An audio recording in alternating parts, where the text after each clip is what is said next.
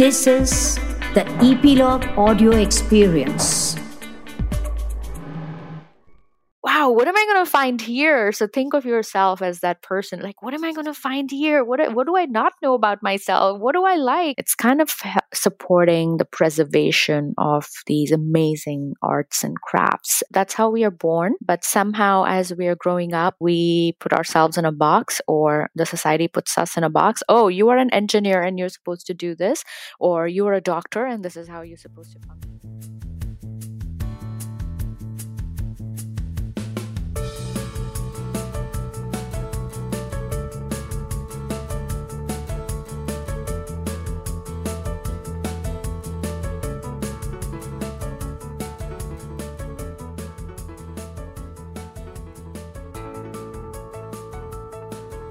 Hello and welcome to the Passion People podcast. You're listening to Season 2, Episode 27, and I'm your host Naga. The Passion People podcast chronicles stories of people who follow their passion and make it manifest in tangible ways so you can get inspired and get one step closer to what it is that you're passionate about. We have an episode about multiple passions today. And if there was ever a meta episode about passion, this is the one. In today's episode, we are in conversation with Geetika, who is a designer and entrepreneur. She is an individual who has a lot of creative pursuits. So much so that she started her own company because she got tired of looking for masters of a particular craft in different countries. What kind of crafts are we talking about? It could be making a bamboo bicycle, making shoes, natural textile dyeing in Vietnam, calligraphy in Japan, street art, or even brass bell crafting. Are you interested? Tune in to find out more. Hi Geetika, thank you so much for taking time to be on the Passion People podcast. Thank you, Naga. Thanks for having me. Can you tell us what you do and what your passion is? Sure. So I'm a designer and I'm also the founder and CEO of VAWA, which is an acronym for Vacation with an Artist. What do you do as your job as a designer, and how is it connected to what you do with VAWA? Well, as a designer, my entire life, what I have done is just like be creative and come up with creative solutions to problems, and sometimes through making things, sometimes through like finding inspiration around the world, like turning that into solutions. So VAWA as a business is a culmination of my entire career as a designer and creating a product, creating a brand that people find inspirational, useful to their lives, and something that's also very relevant and meaningful in our world at this time. So that's what I do as a designer. Right. And so can you also walk us through what Vacation with an Artist is and how you came up with the idea of this? Sure. So VAWA is a website to book unique travel experiences. So think of it like a mini apprenticeship where you can work one-on-one with an artist or a maker or a craftsperson in cities around the world to dive into a skill. So you could spend a week in Japan learning calligraphy from a grandmaster, or you could spend a week in India learning how to make your own bamboo bicycle, or a week in London learning how to make your own leather shoes, to making fiber sculptures in New Mexico, Santa Fe. So it's really one-on-one apprenticeships where you are spending 4 to 5 days immersing into a place, but also into the craft with an artist who is your host, and then you get to see the place through their eyes as well. So it's a full immersion. So that's what VAWA is. It's just there are 17 different art forms. So they're everything from painting, sculpture, tattoo making, ceramics, woodworking, leather, crafts, all kinds, every possible creative art form you can think of, even guitar making. And we're currently in 28 countries. So there are options in pretty much all continents right now. That's amazing. How did you think of an idea like this? Yeah, I mean, the story for Wawa is pretty long. It goes back 20 years ago when I was in college in India, architecture college, when I would spend my summers working with craftspeople. And I just loved the idea of not having a checklist, not having a big itinerary of all the things that I wanted to cross off my list. I would just land in a place with no plan, get up in the morning, go to the artist studio and just start working with them, just start shadowing them. And during the course of the day, I would just get to know them, get to know their family who was involved in the studio, get to know their friends who would come by to the studio. And then eventually, we would end up eating together, going to places. They would end up showing me the places that they go to. And it was just such an easy way to travel, but also such a unique way to travel, because I personally find artists to be the most, they're like the cultural ambassadors of a place. They shape a culture, so seeing a place through their eyes was always very special and different. So that's how I've just traveled my entire life, across 50 countries. And over the last few years, while I was working as a creative director at a digital agency in New York, I just found myself spending so much time on the computer and wanting to just get away from the computer and just go to a place and disconnect and make things with hands, connect with people in real life and really slow down. And there's just this beauty of doing anything with craft where you have to slow down. And so I was just getting addicted to that. But it was just impossible to find these artists on your own if you had short time. So I decided to, build a website where anybody could find all these amazing curated artists and makers around the world, and you could easily just book an apprenticeship with them. So I took a year-long sabbatical to build this company. I traveled to 12 countries. I spent a month in each country finding these artists and makers, and then I built the company and it was live. That's amazing. So for the people who come on, or for the kind of what are the kind of people who opt for experiences like this? Is there a particular age group? What kind of trends do you see? Yeah, it's it's interesting. A lot of people ask us, do I have to be a creative? Do I have to be an artist? And yeah, I mean, a lot of people who do go for these experiences tend to be artists or makers or designers. They're interested in expanding their skills, or they have special projects in mind and they want to work on those under the guidance of a master.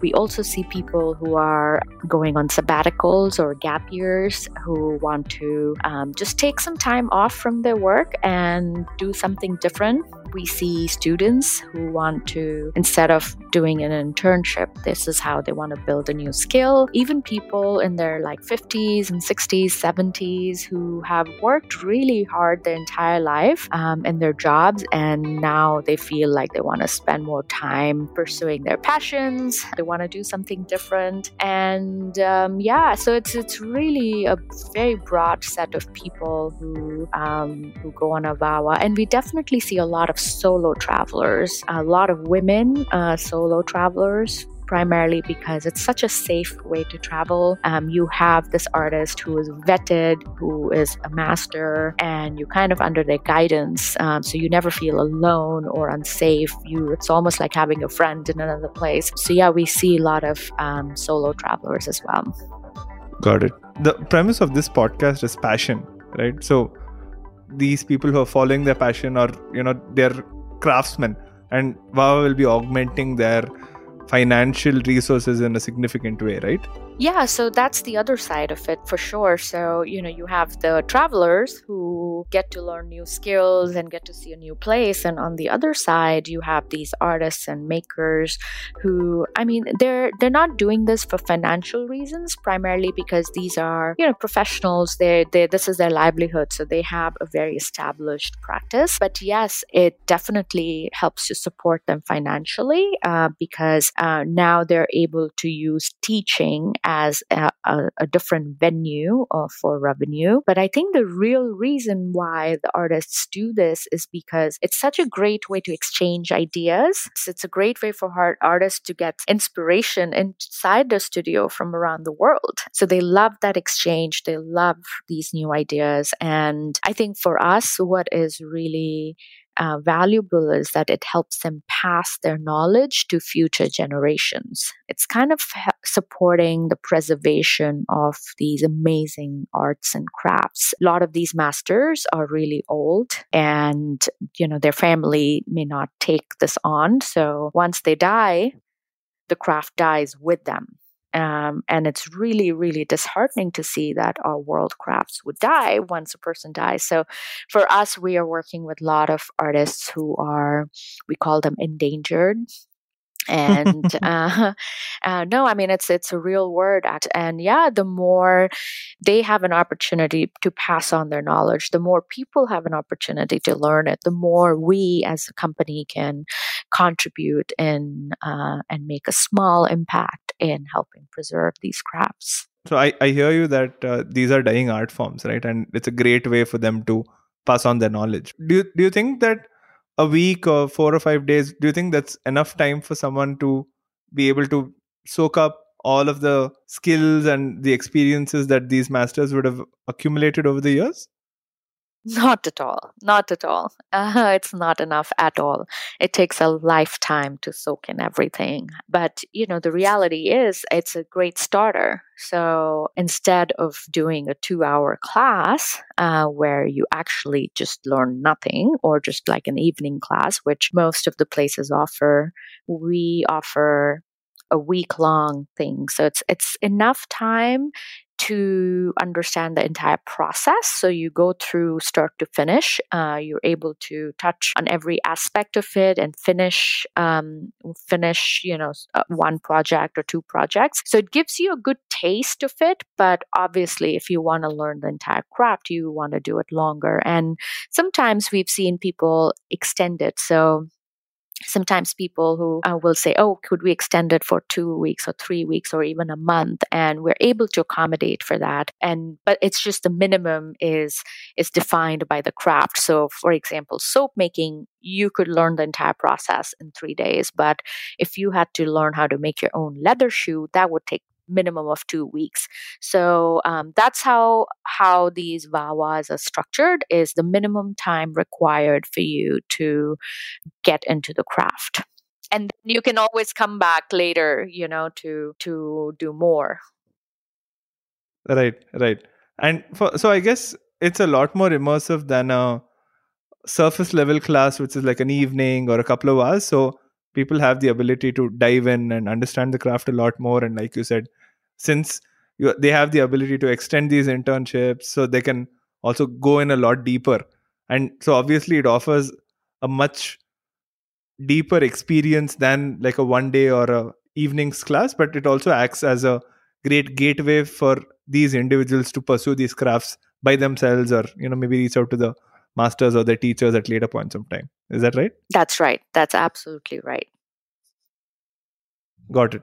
So if I have to put you in a spot and ask you like what your favorite experiences are and what your passion is, what would your answer be? I knew this was coming. Well, my personal passion is dancing or anything related to movement. So I, for example, did tango with Viviana in Argentina. She's one of the VAWA artists, and she's absolutely phenomenal. There are a lot of dance teachers, but there's only one Viviana who can teach tango. I mean, it's not about learning choreography with her. It's about learning how to listen to music, how to move, then listening to that music, to tango music, and so what you can learn within 1 week is actually quite significant. I am also very drawn towards ceramics, painting, photography. So I've done a photojournalism VAWA with a world-renowned photojournalist. His name is Manu Chair. He's based in Italy now, but he's originally an Iranian photojournalist who has documented pretty much all the wars that you may have heard of. And he's been in the front lines. His photographs have graced the cover of pretty much every magazine. And you know, a lot of the history we know is through his photographs. And I spent a week learning photojournalism with him in Italy. It was just mind-blowing because I love photography, but photojournalism is different. To be able to be an observer and be able to document it through a photograph is a very different art than capturing a good photograph, which is more artistic. And also the ethics behind photojournalism. How do you find subjects? How do you find a story? So that was very fascinating for me. I've also done painting with Claire in Italy. So Claire is a phenomenal Scottish painter. She's based in Italy in a small town called Guardia San Romandi. It used to be an old medieval town with the dying population, and somehow just in recent years it has seen an influx of a lot of expats. So I spent a week there learning painting from her, and painting is not something that I ever thought I like, but I think I was just craving to just draw, just to get things out of me. And so I wouldn't say that I love painting, but I really enjoyed it. So I think I may have discovered a new passion. Right. So you mentioned like a plethora of passions, right? It's not just one thing. And so you spoke about painting, you spoke about ceramics, you spoke about photojournalism and all of this. And you also mentioned that you went to architecture school, but now you're a designer. I see you as a person with a lot of interdisciplinary skills. So can you talk about how the skills and the insights that you would have got from one of these activities can be applied across different disciplines, or how that has played out over the course of your life, and how you look at these intermingling of these various art forms? Yeah, what a great question. I believe it's not just me who's interdisciplinary. I think as humans, we are very multifaceted and multidisciplinary. That's how we are born. But somehow, as we are growing up, we put ourselves in a box, or the society puts us in a box. Oh, you are an engineer and you're supposed to do this, or you are a doctor and this is how you're supposed to function, and this is you're a lawyer. But in reality, we are all as humans very, very multidimensional, and it's really up to us how we kind of, scrape a little bit of us every time, every day, and discover ourselves and discover, wow, I didn't know I like this. Oh, I didn't know I was good at this. Oh, I didn't know I could really enjoy this. And I think I feel lucky that being in an architecture school as a designer, I had the opportunity to explore a lot of those facets about me. And I always encourage people to get outside their box, explore things that they've never done, because you never know what you're going to discover about yourself. What it does is just like gives you a different perspective on different things. So as an example, to give you an example of photojournalism, one of the reasons why I also was interested in learning photojournalism was when I am, as a business owner now for VAWA, as I'm doing storytelling about people's experiences or these artists, I wanted to see how I could tell better photo stories about artists and the travelers. But what I learned out of that was more of a perspective. It was not the technical skill of how to hold a camera or how to take a good photograph. It was how do you observe. So as a photojournalist, your job is to document a moment in time. Your job is not to put your perspective on it. It's almost like you're a historian. You are capturing that moment as is, to its truest essence. That's the truth. That is the fact. And then the interpretation of that photograph is typically the stories we make of it, because it makes us feel a certain way. It represents something to us. So as a photojournalist, the job is to tell the story as is.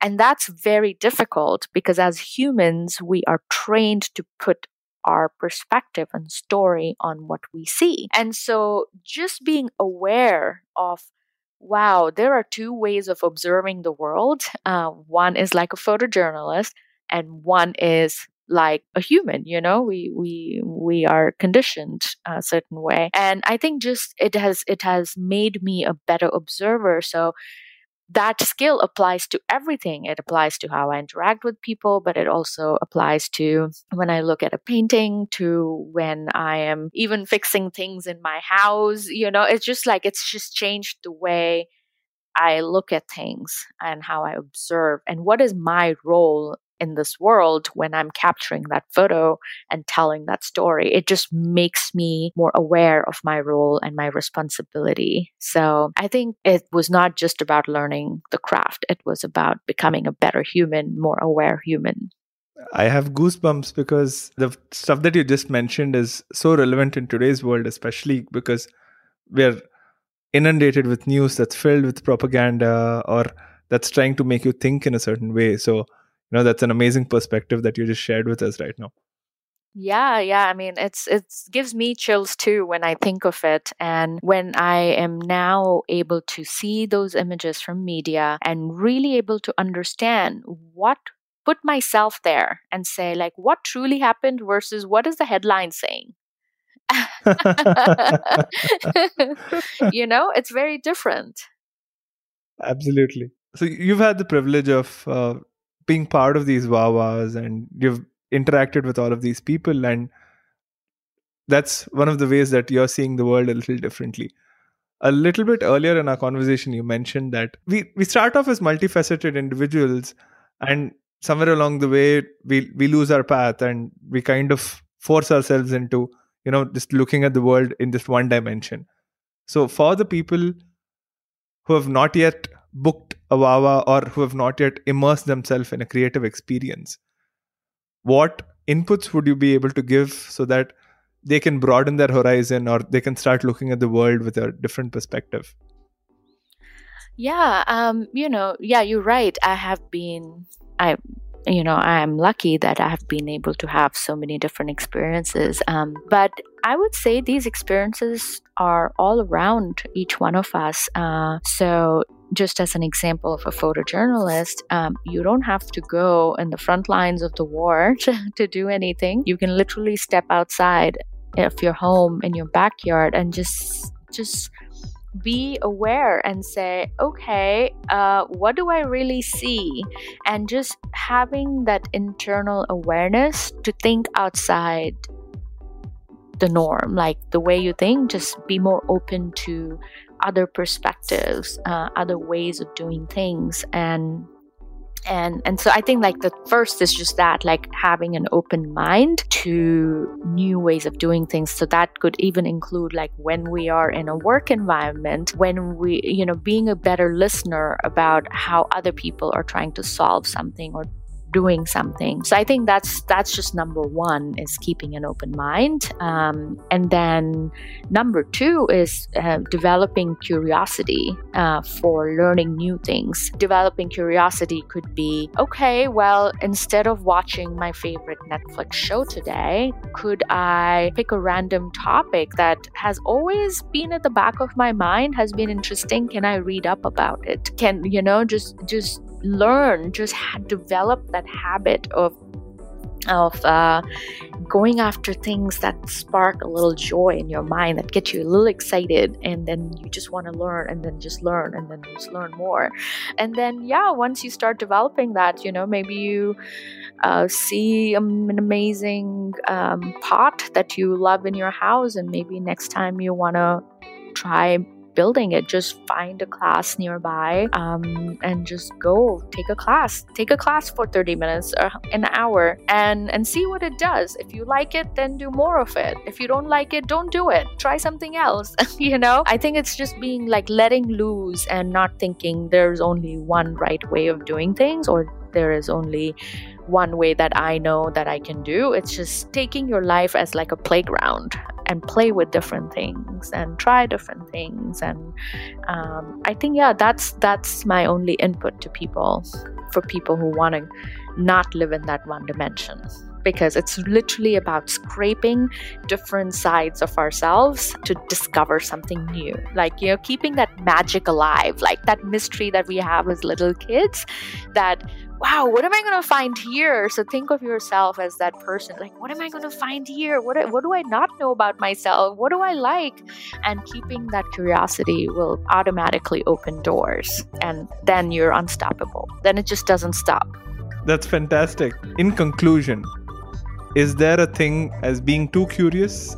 What happens to people like me who are extremely curious when they start off something? Like I told you about, I interviewed someone who does pottery, and I actually, made a pot with them. But that's where the curiosity ended. And after I got home, I got curious about something else. After a little bit of time, I got curious about something else. So I'm just so curious that my attention keeps getting diverted. I'm unable to find that one or two things that really hold me back. So what would you suggest for people with like fleeting attention spans or fleeting curiosity?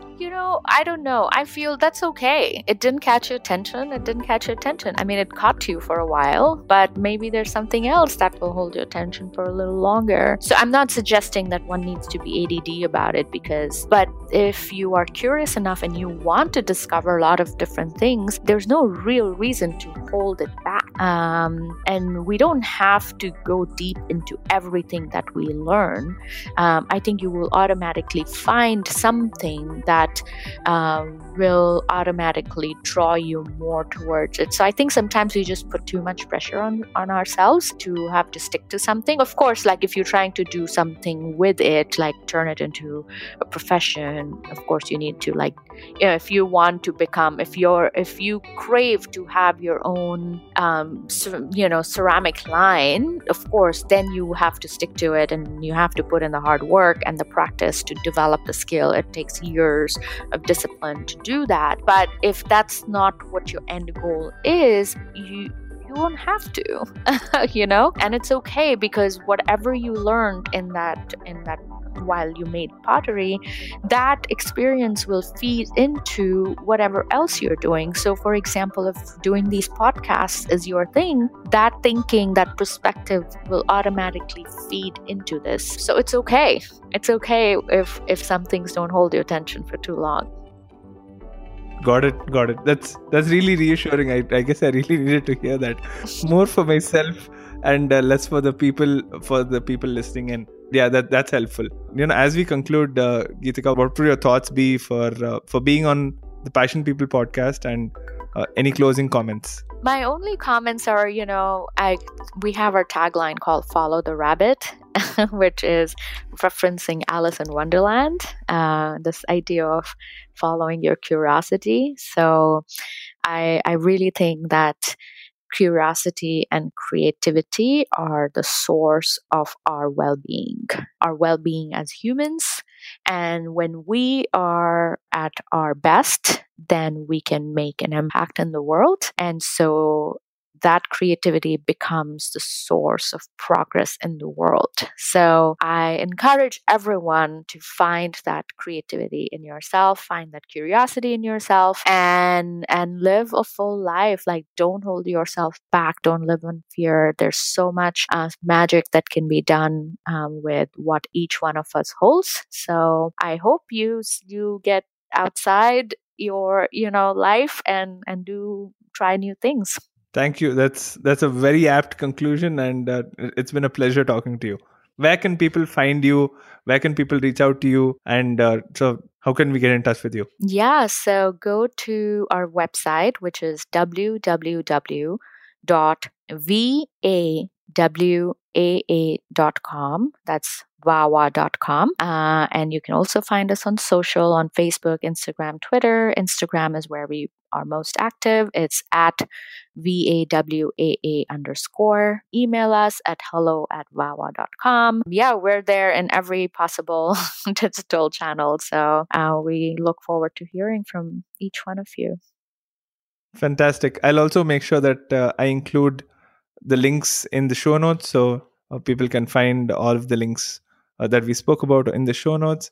Thank you so much, Geetika. It's absolutely wonderful talking to you. You're very welcome. My pleasure. Hey guys, thanks for tuning into the show. We appreciate you taking the time out for this.